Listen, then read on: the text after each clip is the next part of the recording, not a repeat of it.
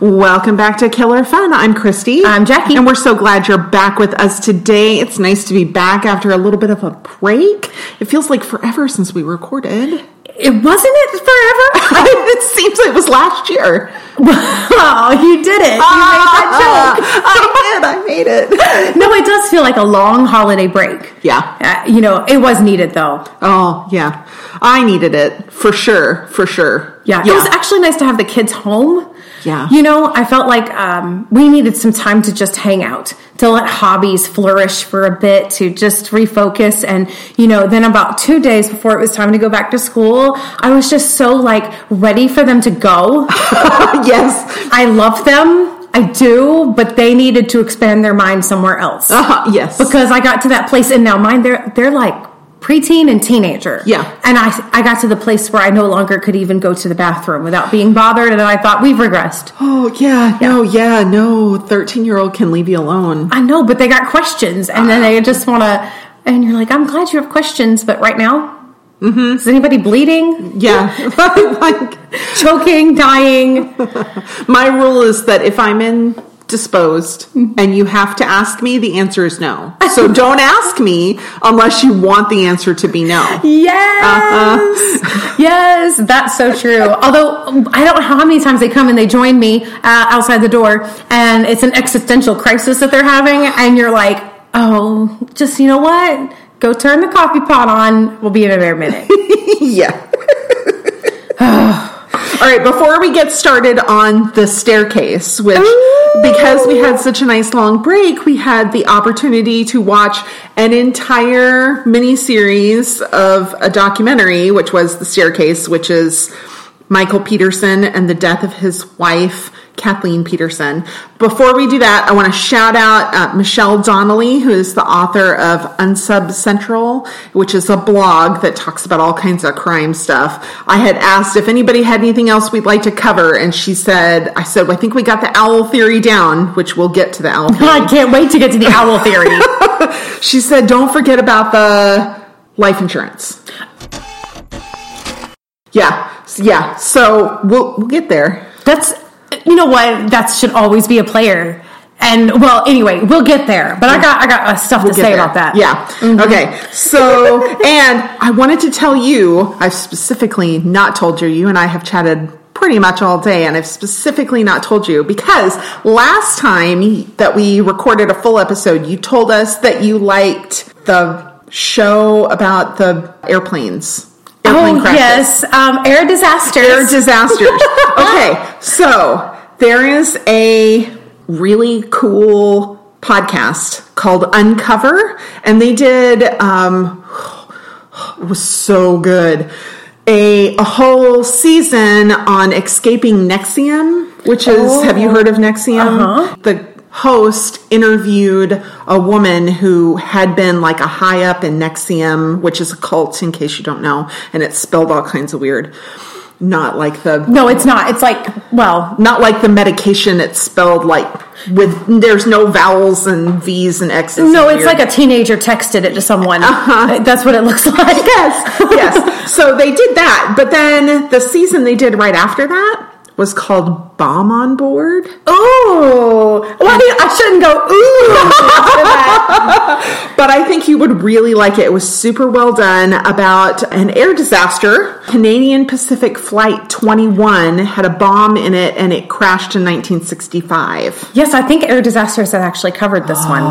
It's interesting how many crashes that I know of, but I can't get enough of it. I don't know what it is, the investigative portion of it or something, but man, I'd like to check that out. 6 or 8 episodes. Ooh, now that's good. Yeah, I was thinking it would be perfect for you because you spend so much time in the car, and you would really, really like it. Well, I am going to check that out. Super, really well done. Oh, thank you. I just couldn't get enough of it. Okay, so I'm gonna go start listening to it, and then I'll report back. Oh, it's so human too. Yeah. They talk to family members, and they're trying to figure out who did it, and then they're really careful because they don't want to upset families, and it was really good. Oh, well, I'm going to check it out. Thank you. Yeah. So, now, The Staircase. Michael Peterson, his wife, died. I have opinions. Strong opinions? No.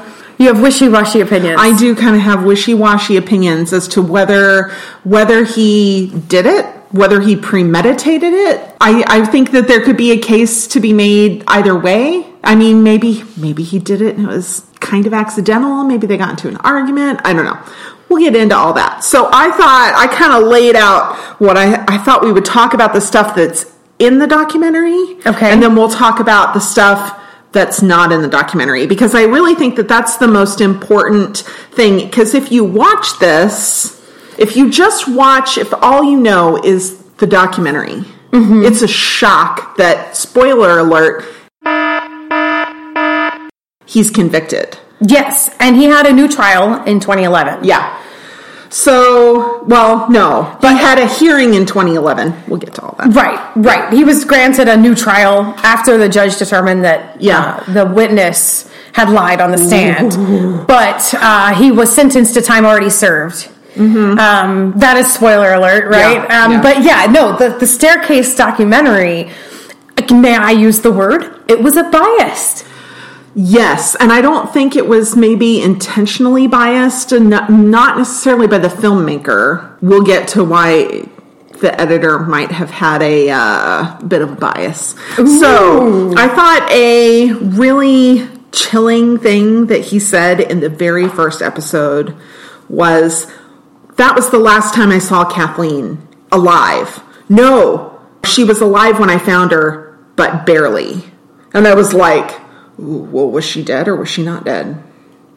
It was really, that just like chilled me. Hearing him say it like that, she was dead. Oh, no, wait. I've already told people she was alive.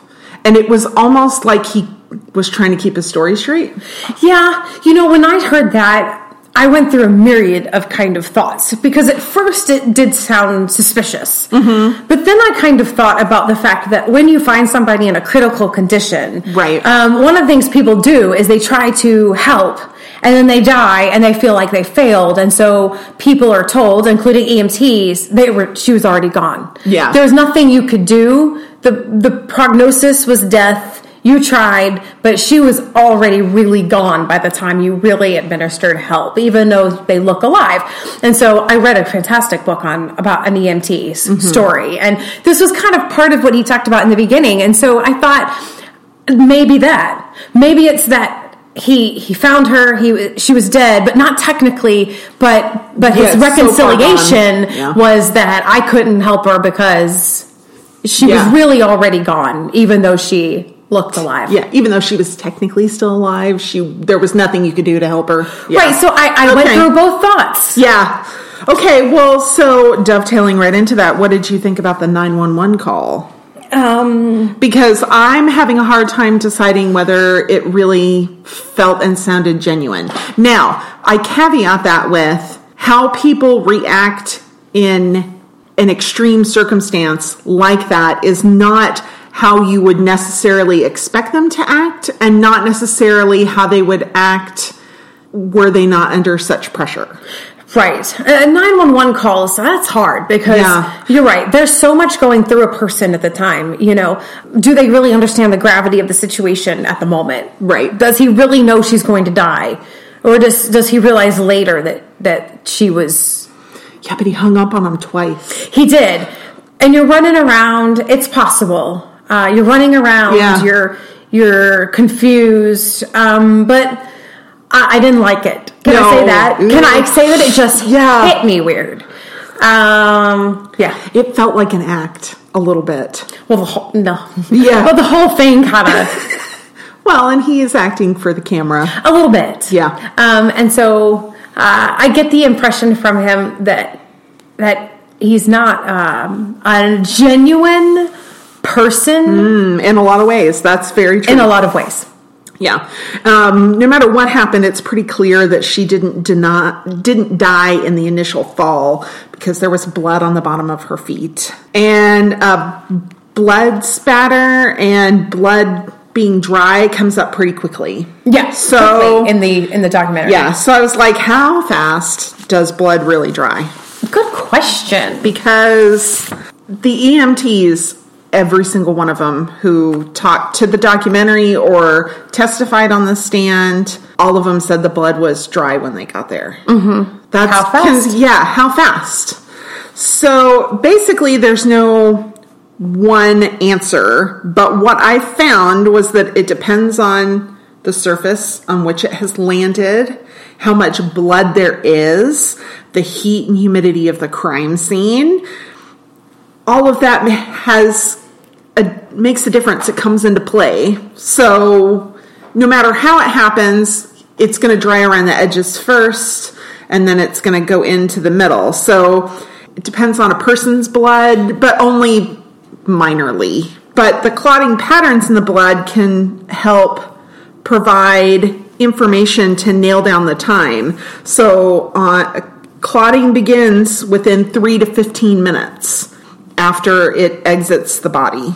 Okay, 3 to 15? To 15 is when it starts to clot. Feels like a very big range. Well, and again, it depends on, that's taking into account, maybe a dry, hot environment where it lands on a solid surface. Okay, so in the desert, it's going to dry a lot faster than if it, somewhere humid and on carpet, and all of those things are going to make a difference. That's why there's such a big range. Okay, so that includes all factors. That's just like starting to clot. Okay, not necessarily drying. Okay. So the amount of blood that was on the scene, given that they were in North Carolina, which can be it was December, so it can be pretty dry. But it's still fairly humid. Yeah. I mean, it's not like deep south kind of humid. Right. But it is fairly humid. Yeah. And they had doors open. Yes. So because they had been outside. Yes. And so who knows what the house felt like. Yeah. It's hard to know. Mm-hmm. But I would say it's safe to say she was there for a fairly significant amount of time if the blood was all completely dry. Now, to that point, he had himself admitted she went in first. Right. And he stayed outside. Right. For a little while. And he was drinking, and he was a drinker. He had issues with drinking. Mm-hmm. And so who knows how much time he actually spent out there. He had estimated, right, 20 minutes-ish. But nevertheless. Yeah, I mean, even that, it really seemed like he didn't know for sure. No, and so it could have been longer than he had thought. Right. So what does alcohol do to it? She had only had minor amount of alcohol in her blood. I didn't see anything about that. I know it's a blood thinner. It is a blood That's thinner. why they tell you don't go get tattoos when you're drunk because it makes you bleed more. That's true. And the tattoo artists don't want you to bleed as little as possible while they're tattooing you. So they're a good yeah. I also kind of looked up. I had mentioned this in a podcast previously that blood spatter has kind of come into question. I was so hoping you were going to bring that up. So I found this really interesting article, and I'll read the title and the summary kind of statement that was here. This is an article from ProPublica. From his basement in upstate New York, Herbert McDonald launched modern bloodstain pattern analysis, persuading judge after judge of its reliability. Then he trained hundreds of others. But what if they're getting it wrong? How a dubious forensic science spread like a virus. Ooh. I was like, ooh. McDonald, that came up with this, he was a scientist and well-trained. And he based it off of physics and chemistry and biology and mathematics, and he used, widely recognized tools, and his techniques are neither untested nor unreliable, according to Judge James F. Warren. So he did a pretty good job of having a good foundation of this science that he created. He created it. The spatter, that it's called spatter and not splatter, is his deal. Okay. Yeah. I never recognized that. Yeah. It's not blood splatter. It's spatter. Spatter. And yes, and he was very very interested in correcting people who would mispronounce it. And I don't think I've mispronounced it, but I don't think I ever quite realized I was saying something different. Yeah. Oh, well, there you go. How's that for, osmosis learning? I mean, wow. Okay, all right. Well, that's interesting. Okay, so this may not be as solid as we thought. It's pretty definitely not. Okay. The reliability has never been proven or qualified, but McDonnell was really good at getting judges to accept it. And because judges accepted it, they kept accepting it. Does that make sense? Like, once one accepted it, they said, well, they put it in over here. Down in Texas is where a lot of it started. It's the problem of precedent. Yeah. And that is something that occurs in our culture all around. For instance, to really just drive out the controversial, we talk about the law of the land with certain laws. They're not laws. They're precedents. Right. And so when people talk about changing those, quote, law of the lands, and we need to introduce new law because that law is bad. It's not a law. It's not how this works. And so I find myself having to be quiet because I'm not able to have a rational conversation because I get all kinds of weird. But precedent. Well, and then people want to know, are you an attorney? And you're like, no, but I watch a lot of crime shows. Well, and I passed civics in school. You know what I mean? But a precedent. This is why we have that other cliche. It's called legislating from the bench. Yeah. Well, this is basically reliability from the bench. Right. Yes. That's exactly it. And he's not without some credential. He applied for and successfully received a grant from the Department of Justice. And in 1971, they published his findings, Flight Characteristics and Stain Patterns of Human Blood, which basically made this guy the preeminent expert on blood. And I have to point out that there's a really funny little drawing here, and it's not Christie's, but like in the picture of this guy's notebook, there's a drawing of a dead man, and it's really hysterical. We're gonna have to post that. Yeah. Oh, I'll post the whole article. Right. I found like 32 sources for this podcast. That's legit.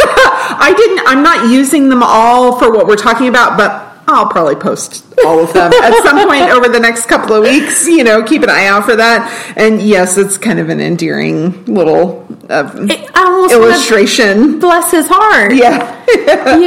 In order to kind of monetize this, McDonnell worked as a forensic expert who would testify in cases. He would go and examine blood spatter and make suggestions about what happened and different things. And in addition to that, he would also crisscross the country teaching a 40-hour course to primarily law enforcement officers called Bloodstain Evidence Institutes. He would emphasize his own scientific education and then basically authorize people in 40 hours. Like a certificate. Yeah, they would get like a training certificate that they were now blood spatter, not really experts, but kind of experts. Right. That they could go and make assumptions. And, this is without all his scientific training, which physics and gravity and,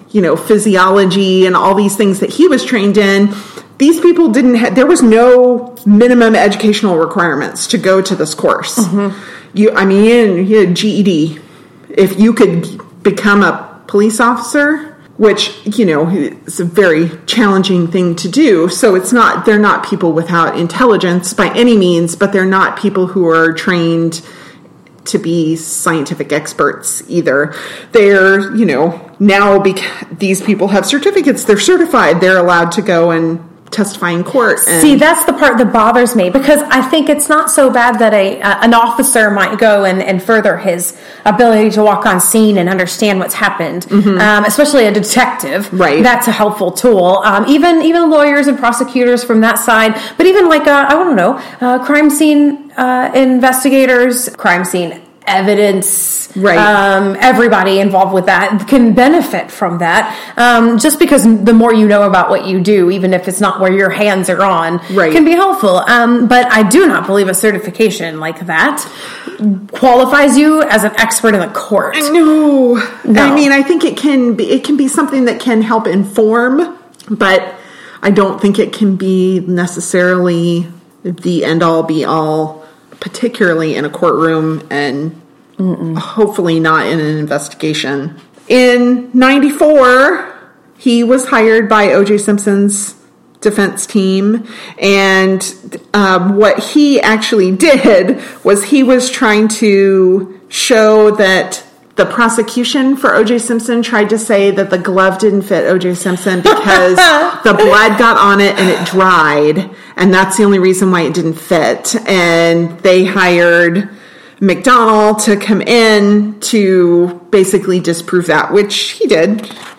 Oh, so those scenes are vividly emblazoned in my mind. Oh my gosh.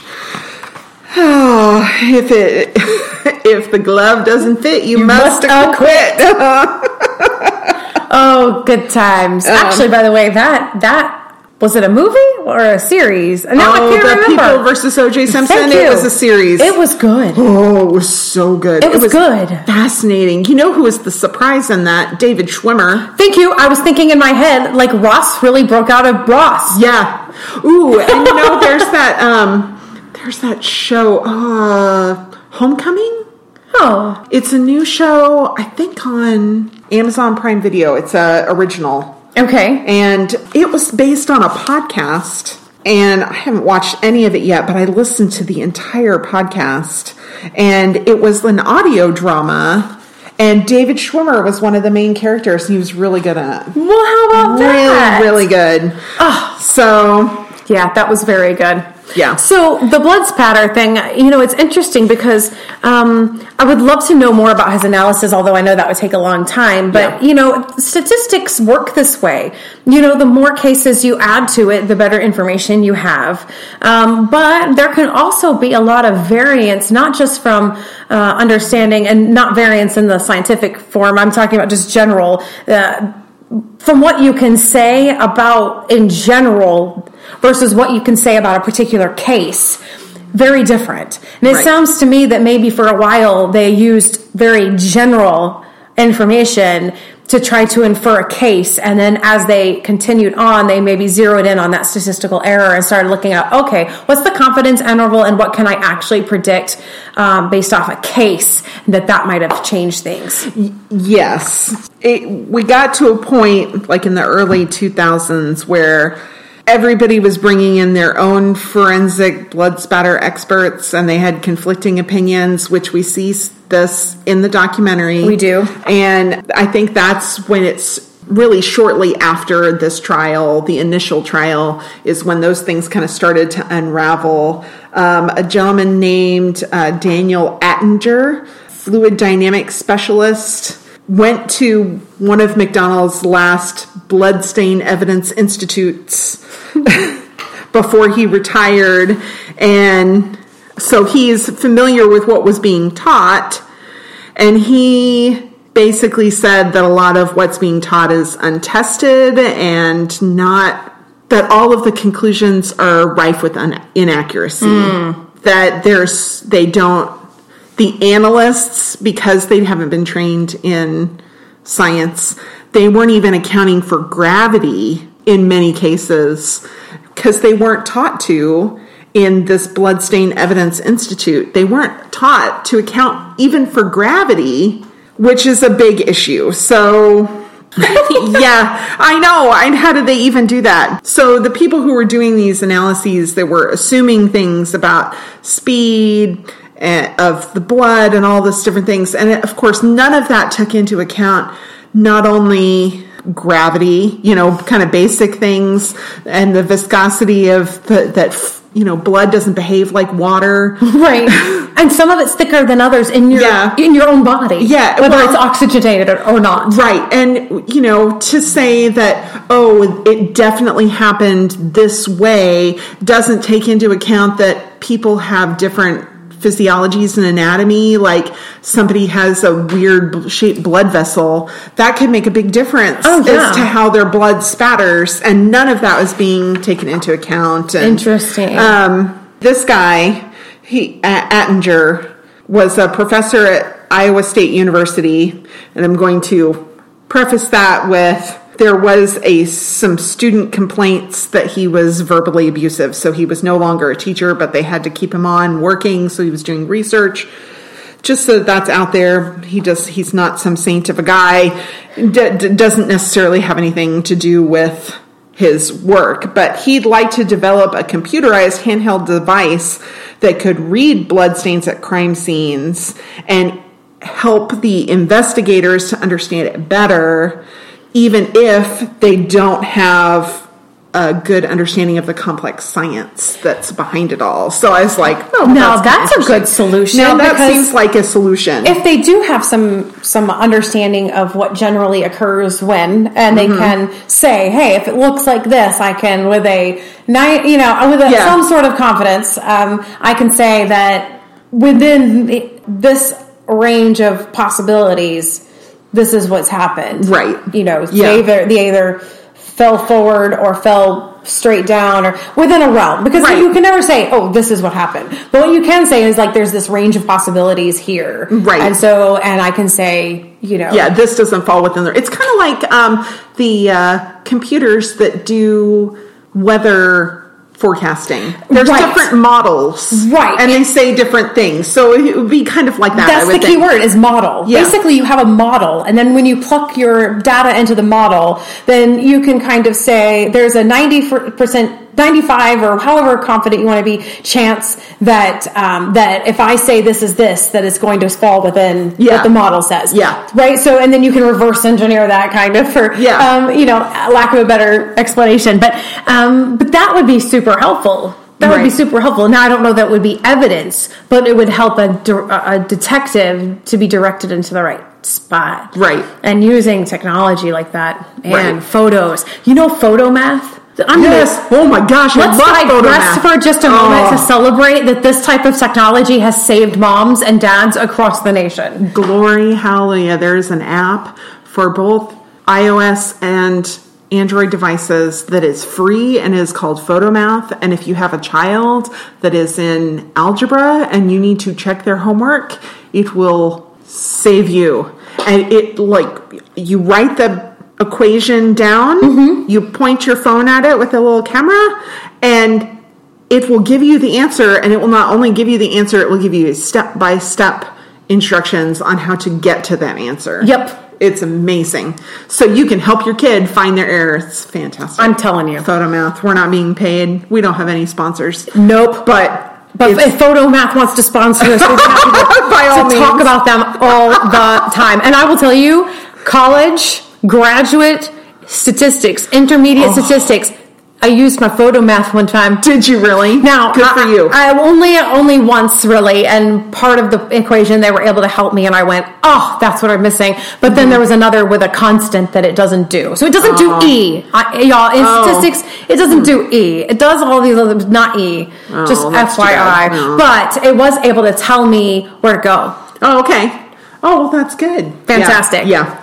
We digress. Yeah. So then they brought up this whole thing, which I thought seemed very, very 2003, that they went on and on about his bisexuality. It just seemed very damning in a way that I don't know that even here, just 16 short years later, that it would be quite as damning. Now, I wondered if that might be a cultural, location sort of thing.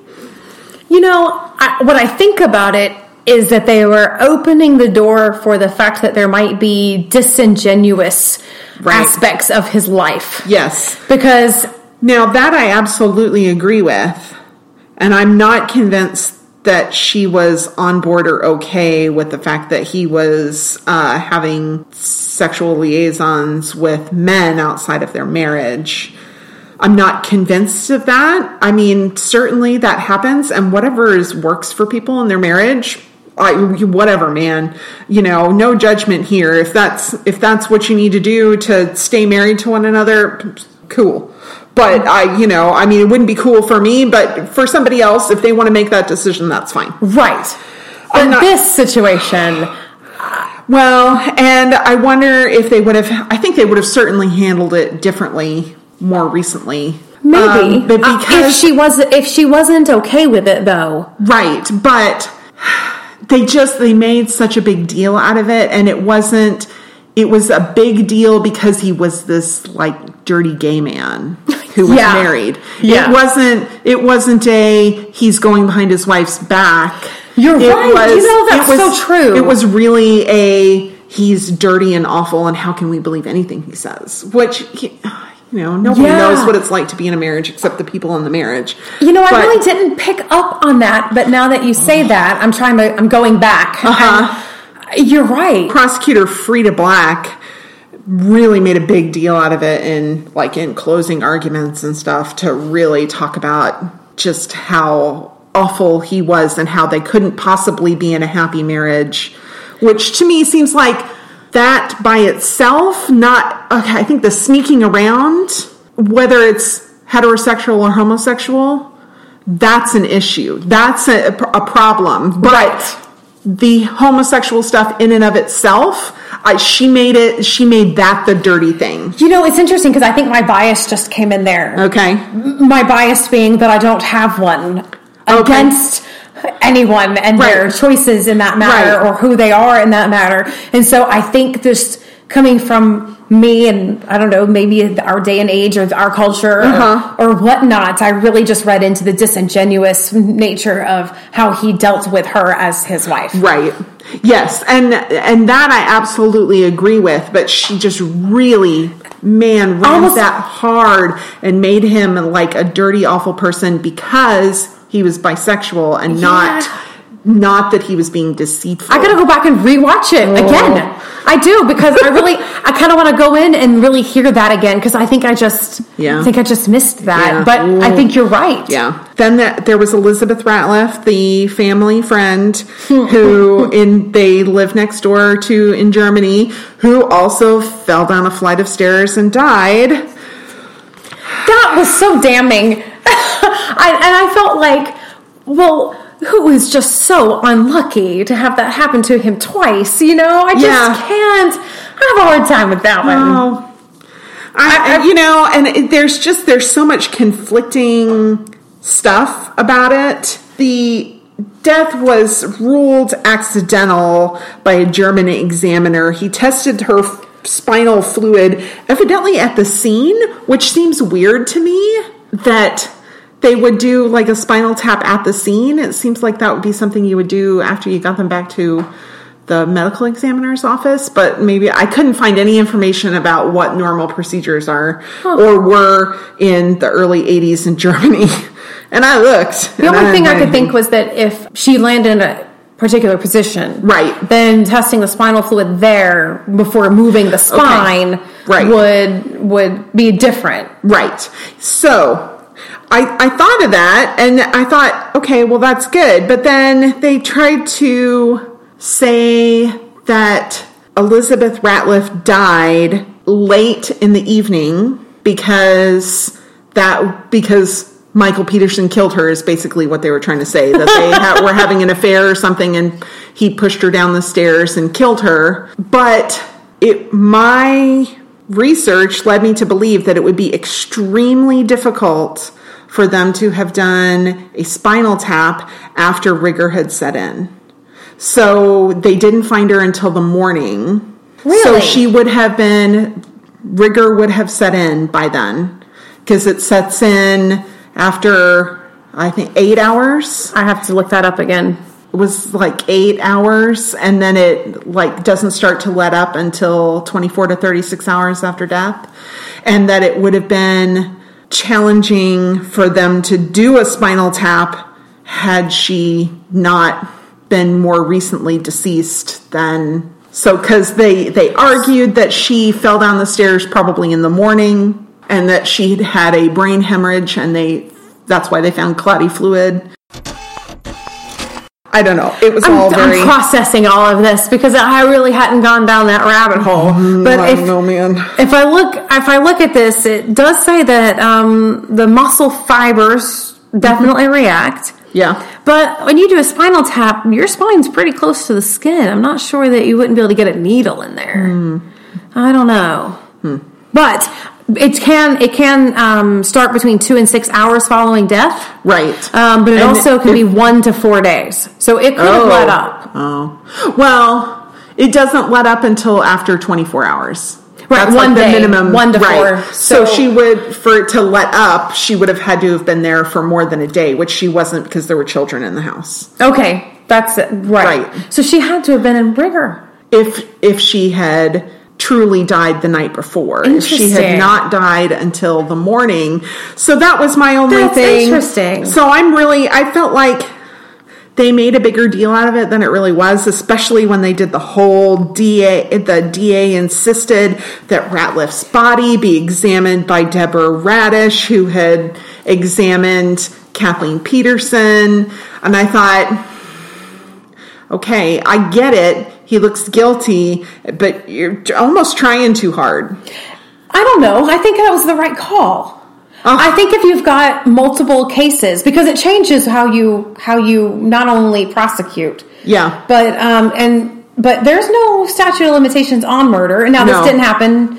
So there's complications there with the areas and the countries and all of this sort of stuff. But I would have much rather seen a Texas medical examiner do a examination that was unbiased, because it was obvious Deborah Radish on the stand was certain that he was guilty. Right.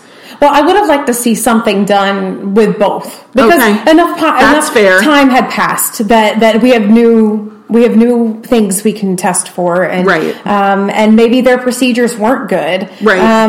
Maybe he shouldn't have done what he did, or maybe they do have the time of death wrong. Like things of that sort. Right.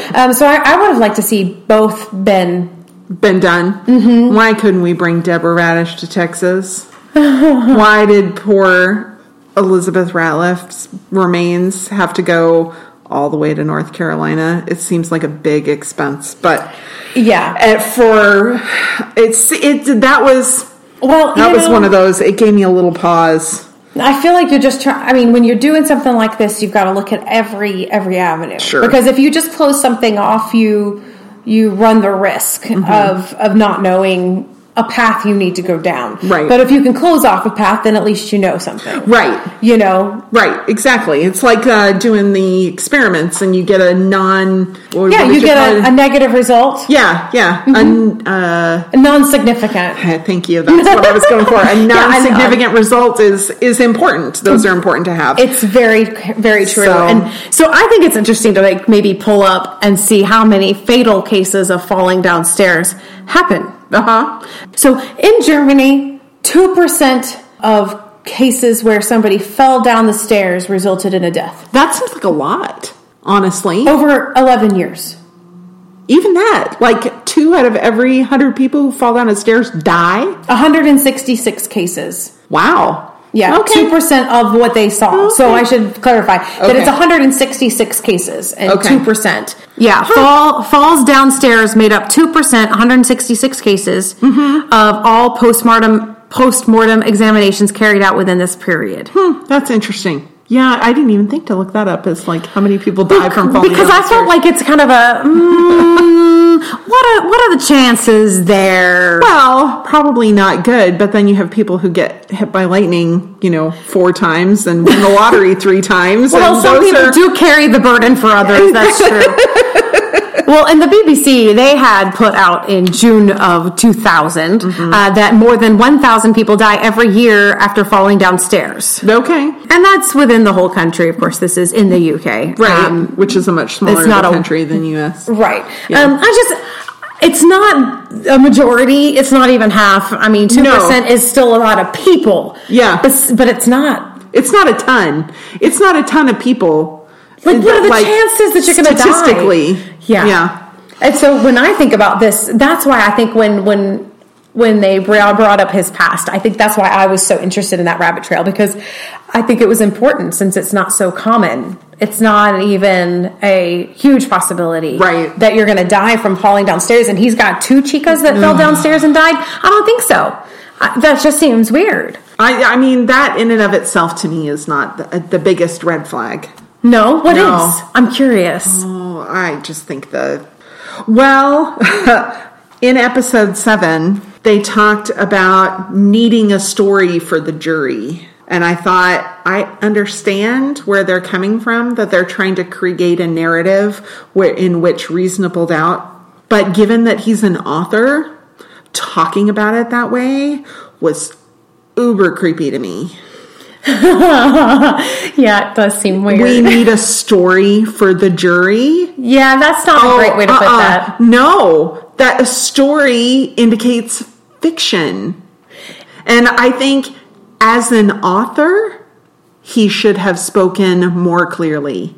He should have used a different vernacular if what he wanted to convey was that he was trying to tell them the actual factual events that would prove, at least, beyond a reasonable doubt, that he was a murderer. Don't call it a story. A story is fiction. And I think I hear you. I hear you on that. But I do think he didn't have any other vernacular to use. Baloney. He's an author. But that's why I think that word comes up to him. I don't think he would have thought how it sounds to somebody who is not. I don't think so. I disagree. I think a person who writes stories, who writes fiction for a living, should have a clear language, especially when they know they're being filmed and they're talking about being convicted in a murder case. Yeah, it's not good. No. I guess I think the professional vernacular a person uses, it just gets stuck in their habit of speaking. And so it's not that he would use the word because he is a writer. It's because he's a writer. He has certain vernacular in his normal talk. And I would agree with you if he were a butcher or if he were a financial advisor. Mm-hmm. I would agree with you there. But not author. But not an author. I mean, I'm going to hold him to a higher standard of language. Ooh, you really? I am. Really? I am. That's interesting. Because we're artists in our family. Yeah. And so the word story is used all the time. And not for fiction. Right. Everyone has a story to tell. Right. There is always a story, something going on there. And so that word to me does not indicate fiction at all. And so, but often my husband, who does, video products and such, he has fictional stories he tells in order to tell something else, like a training video. He comes up with a fictional story. Right. And that's a story. So I'm not married to it being a fiction or nonfiction. No. But I think if you're in the arts of any kind, or especially if you are an author, I think the word story would be hard to get away from. Because if you're going to tell a story, that's fair. You're just going to tell a story. I'm still going to hold him to a higher standard because I think so. Authors ought to have a higher cognizance of space and what's going on, like of awareness. Yes. Okay. They should have a understanding of how their language is going to be perceived, because what they do is use language to give you a perception of what they're telling you. So does this apply to good authors and bad authors? Yeah. Yeah? Well, I mean... Because if it doesn't apply to bad authors, then I think he's off the hook.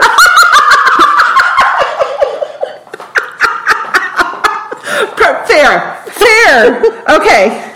The jury visited the home with, which I thought was super weird, okay? Because the jury visited the home, first of all, it's the home he's been living in. It's more than a year after the death took place. So weird. It's so weird. They should have just had Abby Sciuto come in and build a replica. There you go. So I wondered how normal that is. And it's really rare.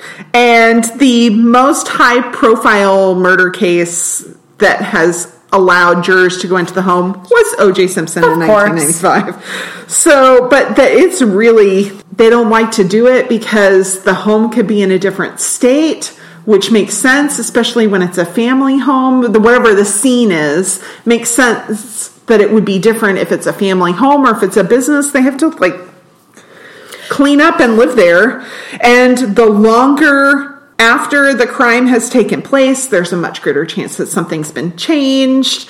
I get that they weren't really going to maybe look at the blood spatter. It was all still there, so I'm sure that they were looking at that. I think what they were trying to show them was how tight a space it was, how narrow and steep the stairs were, things like that. But it just, it really rubbed me the wrong way. That's creepy. It was creepy. That's creepy. Yeah. And I get it. I mean, on the documentary, when they showed those stairs, it's tiny, it's awkward. I mean, I might kill myself very easily on those stairs. You know, I'd be a part of the 2%. Yeah. And I fall downstairs a decent amount. I did. I actually, when my son was an infant and my husband was away at training, we fell down the stairs together twice. Oh, no. Now, thankfully, for being a super clumsy person, I'm also very graceful. That would be my definition of me. Just a paradox. Graceful but clumsy. Yes. Yeah. And so when I slipped, I was able to hit my butt and we hugged and we just kind of like, I don't know, like Jamaican bobsledded right down, you know. Man, and so, no wonder your back's messed up. Yeah, it wasn't fun. It wasn't fun. Yeah. Oh, I broke my tailbone falling downstairs when I was a young teenager. Ow. I like rolled down the stairs and no, and you know, there's nothing they can do for it. So my entire 8th grade year, I got up from the, one-piece desks like I was pregnant. Oh my gosh, right? Awful. Then we have old Duane Deaver, who is the blood spatter analysis expert, sort of. Certificate. There's got to be a word for that. Yeah, I mean, certificant. Certificant. I like that. I don't know exactly. So when they went back and talked about what happened with Duane Deaver, he provided all this blood spatter analysis, which you see a whole lot of it. Several members of the jury basically said that was the testimony that really pushed them over the edge. And then it was found that he was inaccurate and not forthcoming. A different expert that they brought into the hearing to try in 2011 to decide whether he was going to be able to have another trial, said that what Deaver did was reenactments and not experiments. And he had put himself forward as a experimenter, that he was somebody who was conducting scientific experiments to determine what happened. And really what he was doing was trying to figure out how it could have happened. And he gave a lot of false and misleading testimony in a whole bunch of cases. And he ended up getting fired from the SBI, the Bureau of Investigation, whatever. It's like the North Carolina. Oh, yeah. So it would be the NCBI. Yeah. But it was the SBI is what they called it in the documentary. I don't remember what it stood for. Anyway, he ended up being dismissed from there. And a lot of the cases that he testified on his evidence was found inadmissible, and that was a big point behind that. Well, and that speaks to everything we were talking about, the difference between being able to have a model that says generally versus what happens in a specific case. Right. It's one thing to say, okay, generally, I can say this happens, but I can't actually then apply that to a specific case without knowing a lot more about the model that I'm using. Right. And then being able to tell you what are the range of possibilities. Mm-hmm. If you fall down a staircase, a lot of crazy things can happen. Well, it really seems like it. And one of the things that the documentary kept harping on when they started this whole blood spatter thing was how she couldn't have gotten blood over here. Well, yeah, she could have. Well, she didn't die from the fall down the stairs. There was blood on the bottom of her feet. She tried to get up. Right. And, but when they started on the wall, they were like, there's no way unless she was hit. And I was like, apparently you haven't seen somebody fall downstairs because that is a chaotic, strange event. Yeah. You know, not everybody can Jamaican bobsled down the stairs like I can, but I have had other situations where my arms are flying and you go topsy-turvy and, you know, it can be a crazy event. And see, that influences your ability to comment on a case. Yeah. He basically gets told that he can have a new case or a new trial. He'd spent 8 years in prison at this point. He lived under house arrest for several years. They brought up the Alford plea about 4 months after he was released to house arrest. Right. He went to live with a friend, I guess, in their like apartment or condo or whatever. Alfred. And they brought up the Alford plea, Alford. I want to say Alfred, but I it's do not. too. It's not the butler from It's not Batman. the butler. It's the Alford plea. They brought it up, and initially Michael Peterson was kind of against that because he didn't want to admit guilt in any way. Then they bring in a new DA, and he seems like he would be open to a plea, but he's unwilling to upset Kathleen's sisters, Candace and Lori, and her daughter, Caitlin, who initially, the first several months right after her mother's death, supported Michael, and then came to not. And I thought that was interesting, the vocalness of how they supported. They didn't just not say bad things. They said good things about him. Right. Like they were in his court. Right. You know? The kids were super supportive. Very interesting. Everybody except for Kathleen's daughter. Right. Yeah. Margaret and Martha were Elizabeth Ratliff's daughters, who, when they were orphaned, were taken in by Michael Peterson and his then wife, Patty, and who was also supported him the whole time through this. And I don't know how they didn't. I don't know. There was one that was a little less... a little less You just didn't... I didn't believe her as much as I did believe the other one, and now I can't remember who's who. Yeah, that's right. Oh, you know how that works. And you're like, because you're like, what entity? Right. You know, this is why I don't call my children by their individual names. I just yell, boys! But yeah, I felt the hesitation right from the first interview with Ratcliffe's daughters. Yeah. So it wasn't until 2014 that they finally start talking about a new trial, and they're trying to purport that all this DNA evidence couldn't be done now, and which, but I don't know. I don't know how much DNA evidence was really going to do for him. No. Yeah. I mean, his DNA was all over the house. Right. It would have been all over her. Anyways, right. DNA evidence wasn't really a player, in my opinion. Right. That got me wondering, what are the laws about preservation of evidence? How long does that stuff sit on the shelf? Of course, there's no set law. There's no federal law. It varies from state to state. About half of states in the U.S. compel automatic preservation of evidence upon conviction for only certain types of crimes, which makes sense. And then they're limited in their time frames and what they have to preserve. Some only state that analysis has to be done before they dispose of the evidence. None of it's very clear. I wish I had a good answer for that, but I don't. And the evidence isn't clear, huh? Yeah, the evidence isn't clear about how long evidence has to be kept.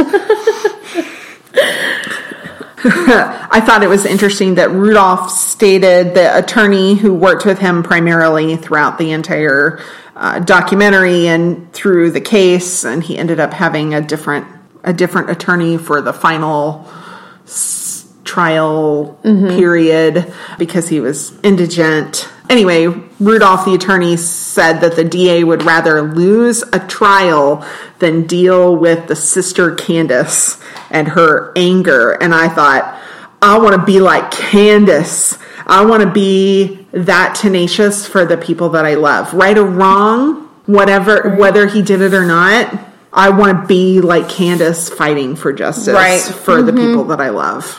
Well, we talked a little bit about that today before we turned on the podcast recording. Just the whole idea of fighting for justice. Yeah. Yeah. It's hard to do that. It is hard to because do that. you put yourself at risk. I mean, Candace had to devote energy, time. She had to sacrifice to be able to fight like that. And I hope that I would be willing to do that for something as serious as that. But I think you have to start small. You don't just live your life like, whatever, okay, and then all of a sudden be like, Candace. Right. No, exactly. I mean, I got the impression that Candace was pretty tenacious. Yeah. So Rudolph actually does allude to the owl defense at one point, near the end. Can I say 100% that it wasn't some raptor who flew down and inflicted those scalp wounds without causing a skull fracture or any brain injury? I can't say one way or the other. And I'm like, oh, we'll get to the owl defense in a minute. So Owls. Vicious owls. And no one's really satisfied at the end of this. Michael didn't really want to plead Alfred. He didn't want to admit guilt in any way, but he didn't want to keep fighting, which I can totally empathize with. Candace is angry at the perceived injustice, and she says that an innocent man does not plead guilty. I don't necessarily agree with that, because people who are innocent plead guilty all the time because they don't have the resources to fight. That's right. But, whatever. And the new DA, looking back at the evidence, I don't know that he would have even put a case together against Michael Peterson. He said that he would have had reasonable doubt going back and looking at stuff. And that's interesting because, I mean, time has passed, and so you hope that it's hindsight 2020, but so much has been done about this, like a book has been written, people have had a lot of hands in what's going on here because of the notoriety of the situation and all of that I don't know that you can check your bias on that. Right. But I get it. Falling downstairs is possible. Right. It is possible. And, the whole gash on the head, I mean, like I said, falling downstairs is a super chaotic event, especially when there's a turn at the end. Yeah. And especially she had muscle relaxers and, alcohol and I think something else in her system at the, who's to say? Who's to say? So this whole series started off with a chilling statement from Michael Peterson saying that that was the last time he saw her alive. No, wait, she was alive when I found her, which was one of the most chilling things that he says is at the very end. Michael Peterson is talking to one of his daughters about how nice it was going to be that they didn't have to talk about legal stuff all the time. The daughter says this. Mm-hmm. It's going to be so nice to not just have to talk about all your legal stuff all the time, because that's been their life with this man that they've known as their father for, nearly 2 decades. Right. And he says, I don't want to be forgotten. And I was like, ooh, there's a whole lot more going on here, which, what did they leave out? So let's talk about some of the things they left out. Yes, and why that would come as such a shock to me. Shock to you? It was like that. I don't want to be forgotten. That it was so chilling that it maybe didn't that was. It was kind of surprising thing. Like, I get that he liked being the center of attention, but. Like, wouldn't he like to be the center of attention because he was grandfather? No, he still wanted to be center of attention. So let's talk about why that might have been a little bit surprising to me. Yeah, because I'm interested to know. I was not shocked by these things. In fact, when this whole thing started, remember how we talked about this chilling? And I advocated for him when we talked about that statement before. Yeah. But my overall impression of him was that he really enjoyed this. And even though I advocated for him about the story thing, I'm about to blow your mind because I think he was guilty of sin. Oh, yeah. I do. And I think that also that he orchestrated a lot of this to make sure there was a book written, make sure there was documentaries. I think he saw in his future a way to be the main character in his own live book. The documentaries, people were like on it. They were right there from the very beginning. Yep. And the filmmaker and director was a French man, Jean Xavier de Lestrade, who made all this. I don't know that that was necessarily his intention. He was a documentary filmmaker. I don't know that he had anything to do with orchestrating it at all. I'm not convinced that Michael Peterson orchestrated all this and did it intentionally. I think that I could see them having an argument and him trying to cover it up. It seems more like a crime of passion to me than a planned out, thought out, premeditated murder. Yeah. There's a whole lot more that he hasn't told anybody. And I hope he's writing a memoir that he's going to be published upon his death. Maybe so. Because, anyway, so, why might it be surprising that Michael Peterson was, a little creepier than we thought? Well, turns out that he had like a 15-year relationship with the editor, Sophie Burnett. That they fell in love, or she at least fell in love with him. It's difficult to say how two-way the relationship was. She fell in love with him during the initial filming in like 2002 and 2003.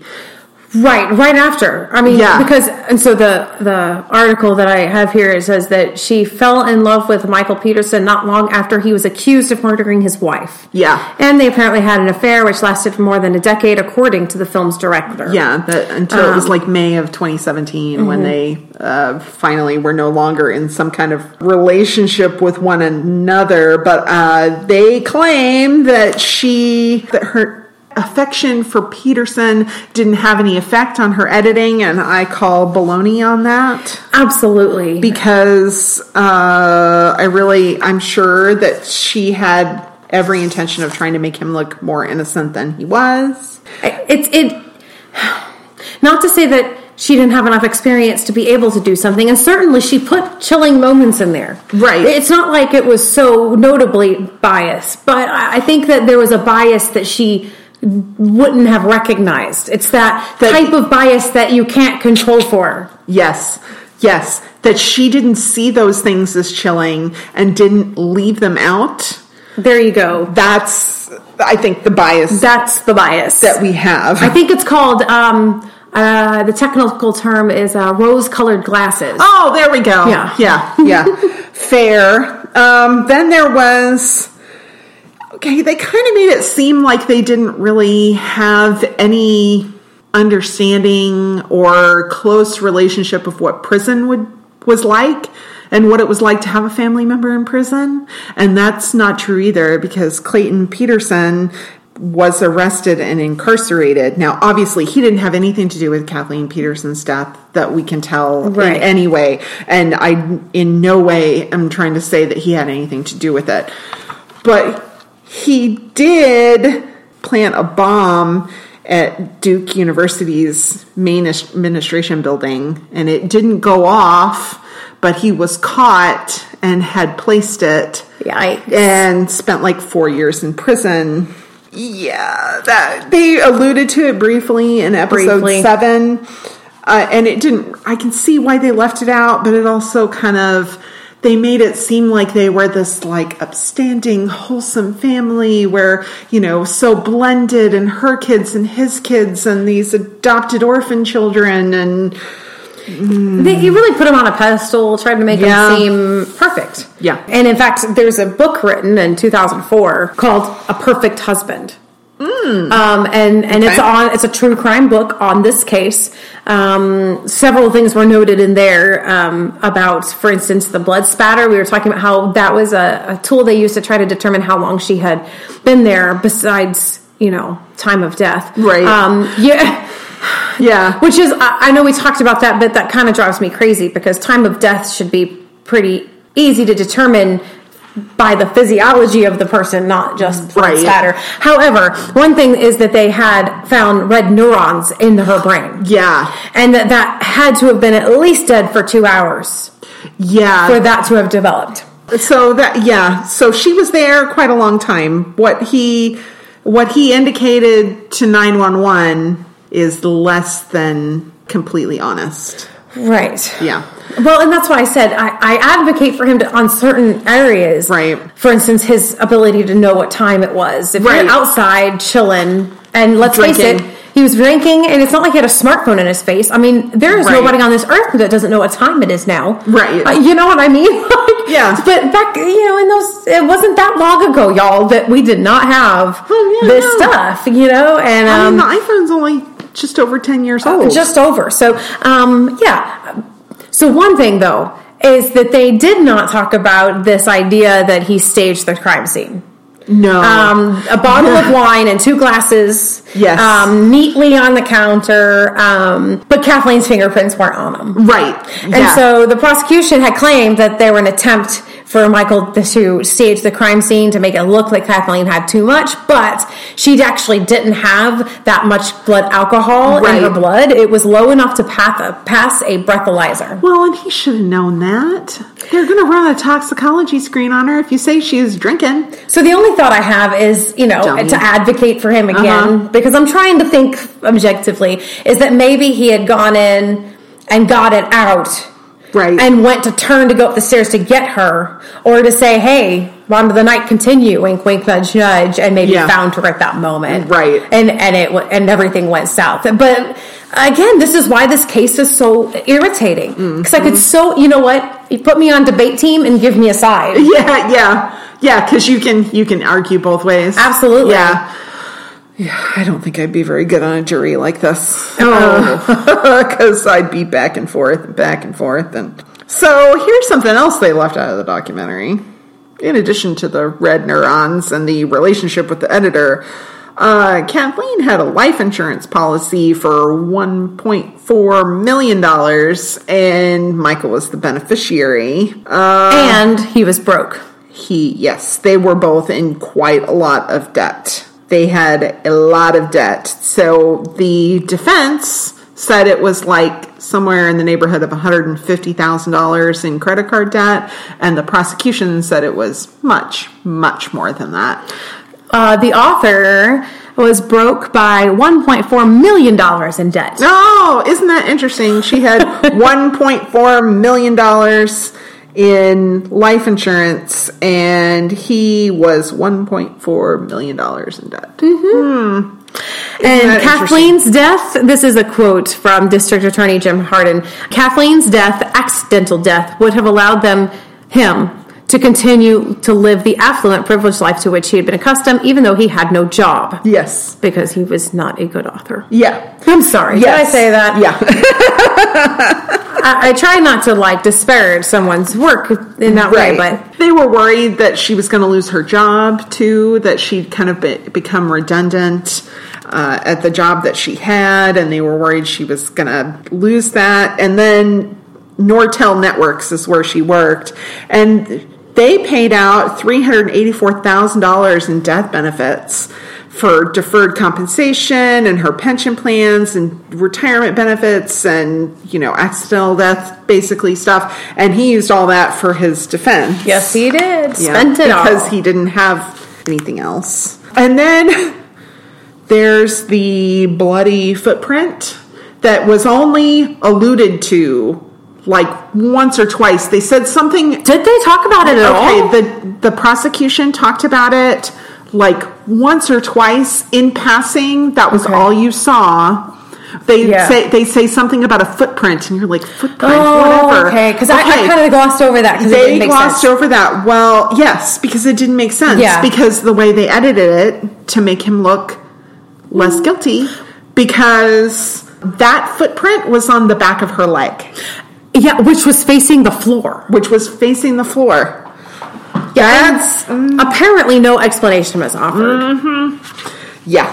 So let's talk about the owl defense. Okay. It sounds really ridiculous. And I read this article from Vulture. There were a number of articles on it, but I thought it was really funny to pick the article from Vulture to talk about on the podcast. So funny.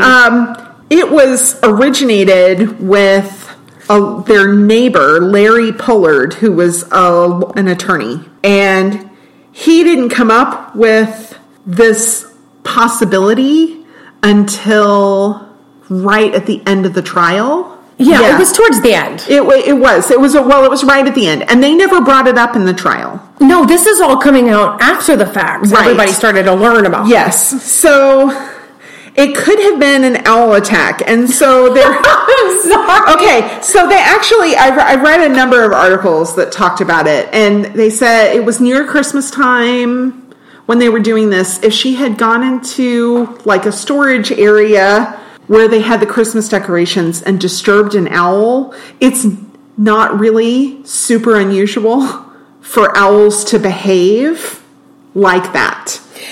So we're talking about owl nest maybe inside an attic area or something of that sort. Yes. Like, so if she had gone in there, disturbed the owl, and that it would behave in a way that would be aggressive in order to defend itself and its owlets, possibly.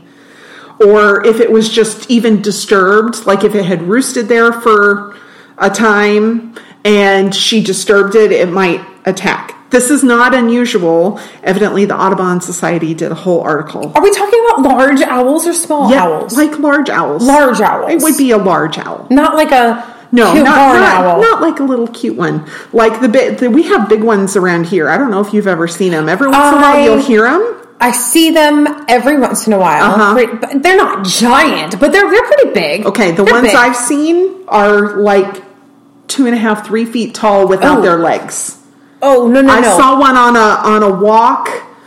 I was walking the dog early, and I was on my way home, and there was one on the roof, and it was pretty significantly taller than the satellite dish it was standing next to. Interesting. No, I've only seen not barn owls, but like maybe 18 inches to 48 inches. Yeah. Like, 48 inches is pretty big. That's big. 4 feet. That's a large owl. Oh, I guess maybe that is. Maybe it's not that big. So maybe smaller then. Okay. Maybe a little smaller. Yeah, you're thinking like 18 to 24 inches. Maybe We're doing arm gestures, which you can't see. You can't see. Well, let's take a picture of our arm.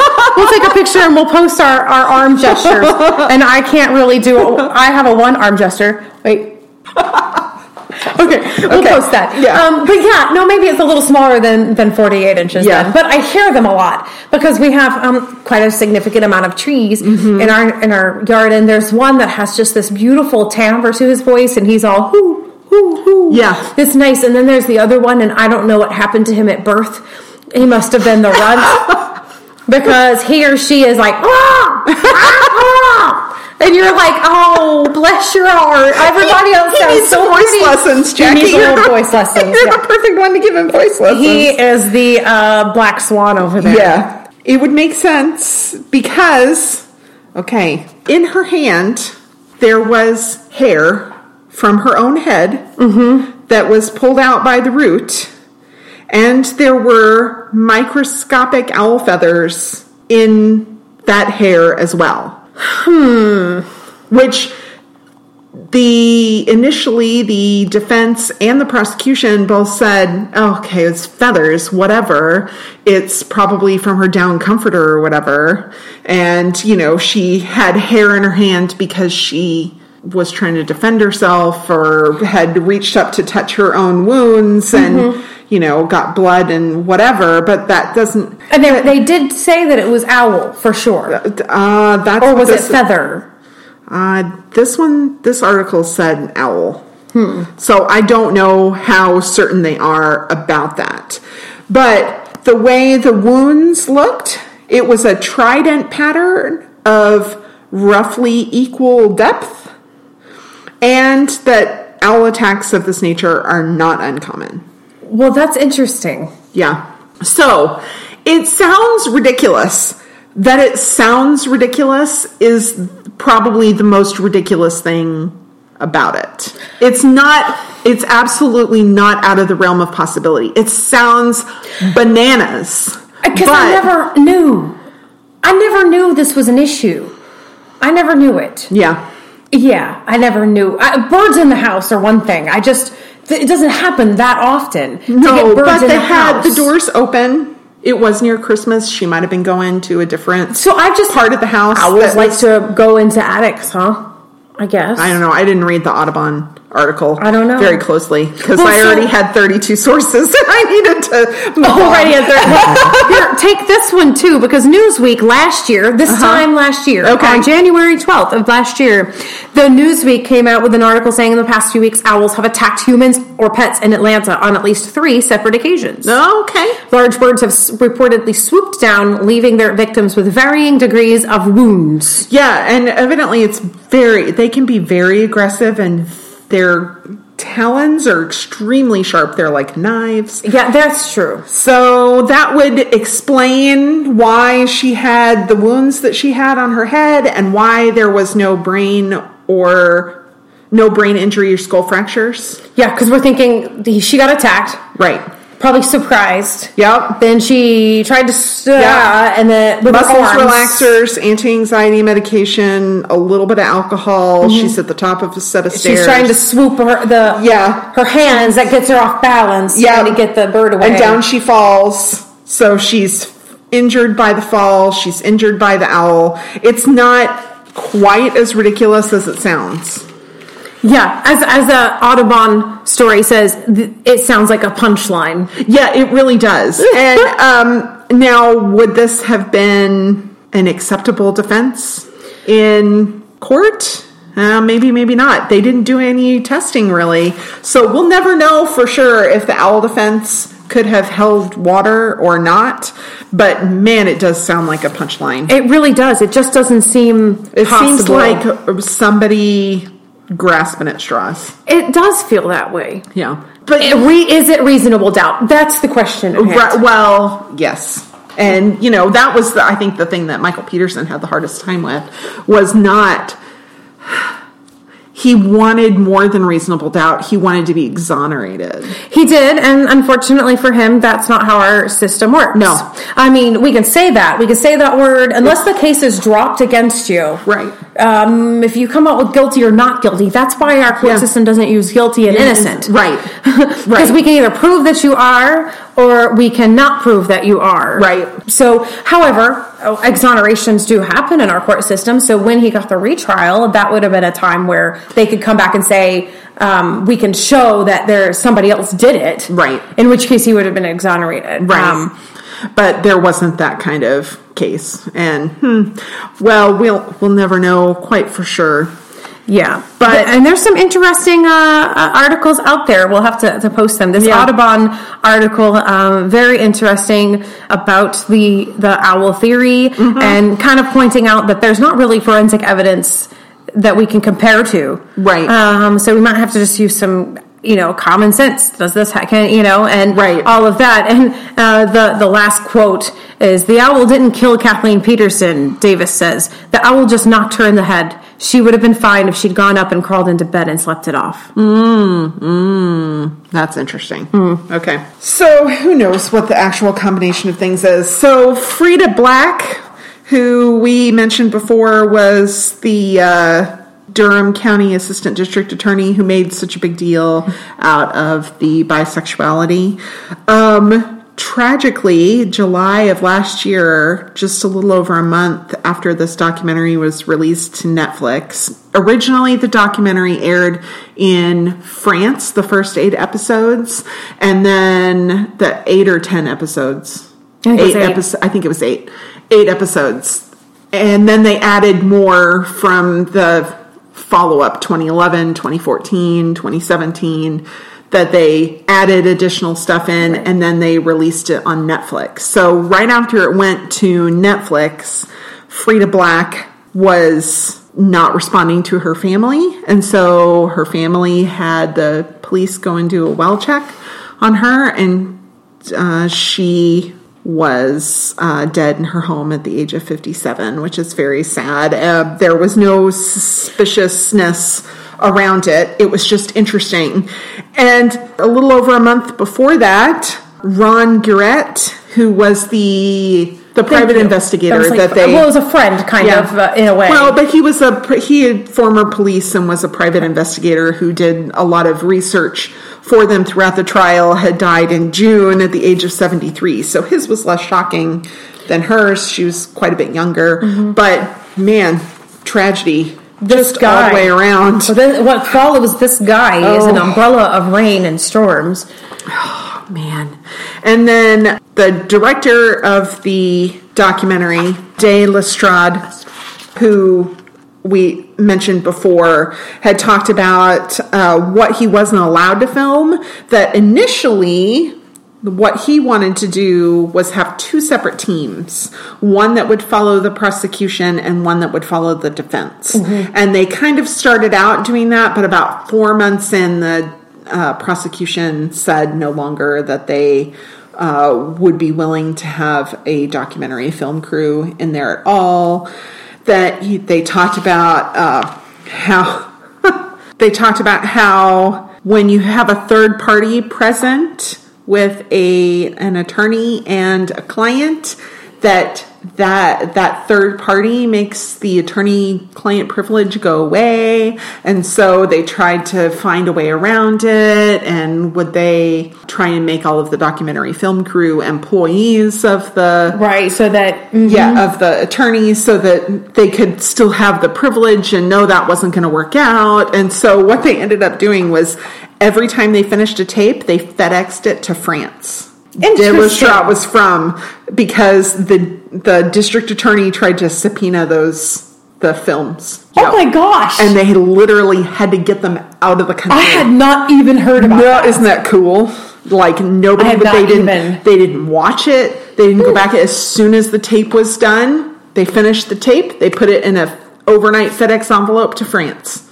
Interesting. Yeah, which I thought was super interesting. It's very common for a documentary team to have two teams. Right. And split that. And I can understand why. I thought, personally, that having them in the room where the lawyer and the teams were having those conversations wasn't good for Michael Peterson. No, I didn't think so. But he fed off of the... He did, but not in a good way. It just, he was... Ooh. Yeah. He was, dare I say, a jerk. Just a jerk about it. Yeah, like, here you are, and I get it. He was mad. Yeah. If he really was innocent, he was mad, angry, but none of it felt in self-defense. It felt like he was a star. Mm-hmm. Give me my green room and my red M&Ms, and that's it, please. Ding, ding, ding. You know what I'm saying? Yep, I do. And the thing that the director found super crazy, he's like, Michael Peterson credited the film crew being there for the whole reason that he was ever able even to get a hearing for a second trial. And he said the most surreal part of it was that they had to use some of the footage from the original episodes of the documentary of Duane Deaver to show to the judge at the hearing to talk about how he was being untruthful and misleading, which I thought that was kind of interesting. And that's happened several times where, on the other show where we watched the local crime, right? That was part of that episode was that his monologue to the camera was really his only shot at maybe getting the DA to change his mind. Right, yeah. About a retrial. Right. Or about a second trial to change his sentencing. Yeah, that no matter how much a documentary crew tries to be unobtrusive and not affect the outcome, the very existence, the fact that they are there changes things. It does. And it's, for good or bad. I don't have an opinion about that, but it's kind of interesting. It is hard because we want to see those things, but you're right. Documentary crews, and from all of their efforts, there will always be a part of the story. Yeah. I mean, they can do everything they can to mitigate that, and just the fact that they're there changes the way people behave. Yep. Yeah. So that is The Staircase. Interesting stuff. Rest in peace, Kathleen Peterson. Whatever happened to you, whether it was an owl, or which is less likely, or your husband, which is more likely, or just to fall down the stairs. We're sorry that you passed away, and we hope that you have peace in the next life. So, whatever that may be. So next time. Okay, I'm super excited about this because you had like barely heard about this, and I had watched the entire series when it was on last fall. There was a series called You, and it's based on a book, and it's a fascinating, crimey, stalker, murderous man falls in love or lust or infatuation or something with a young woman.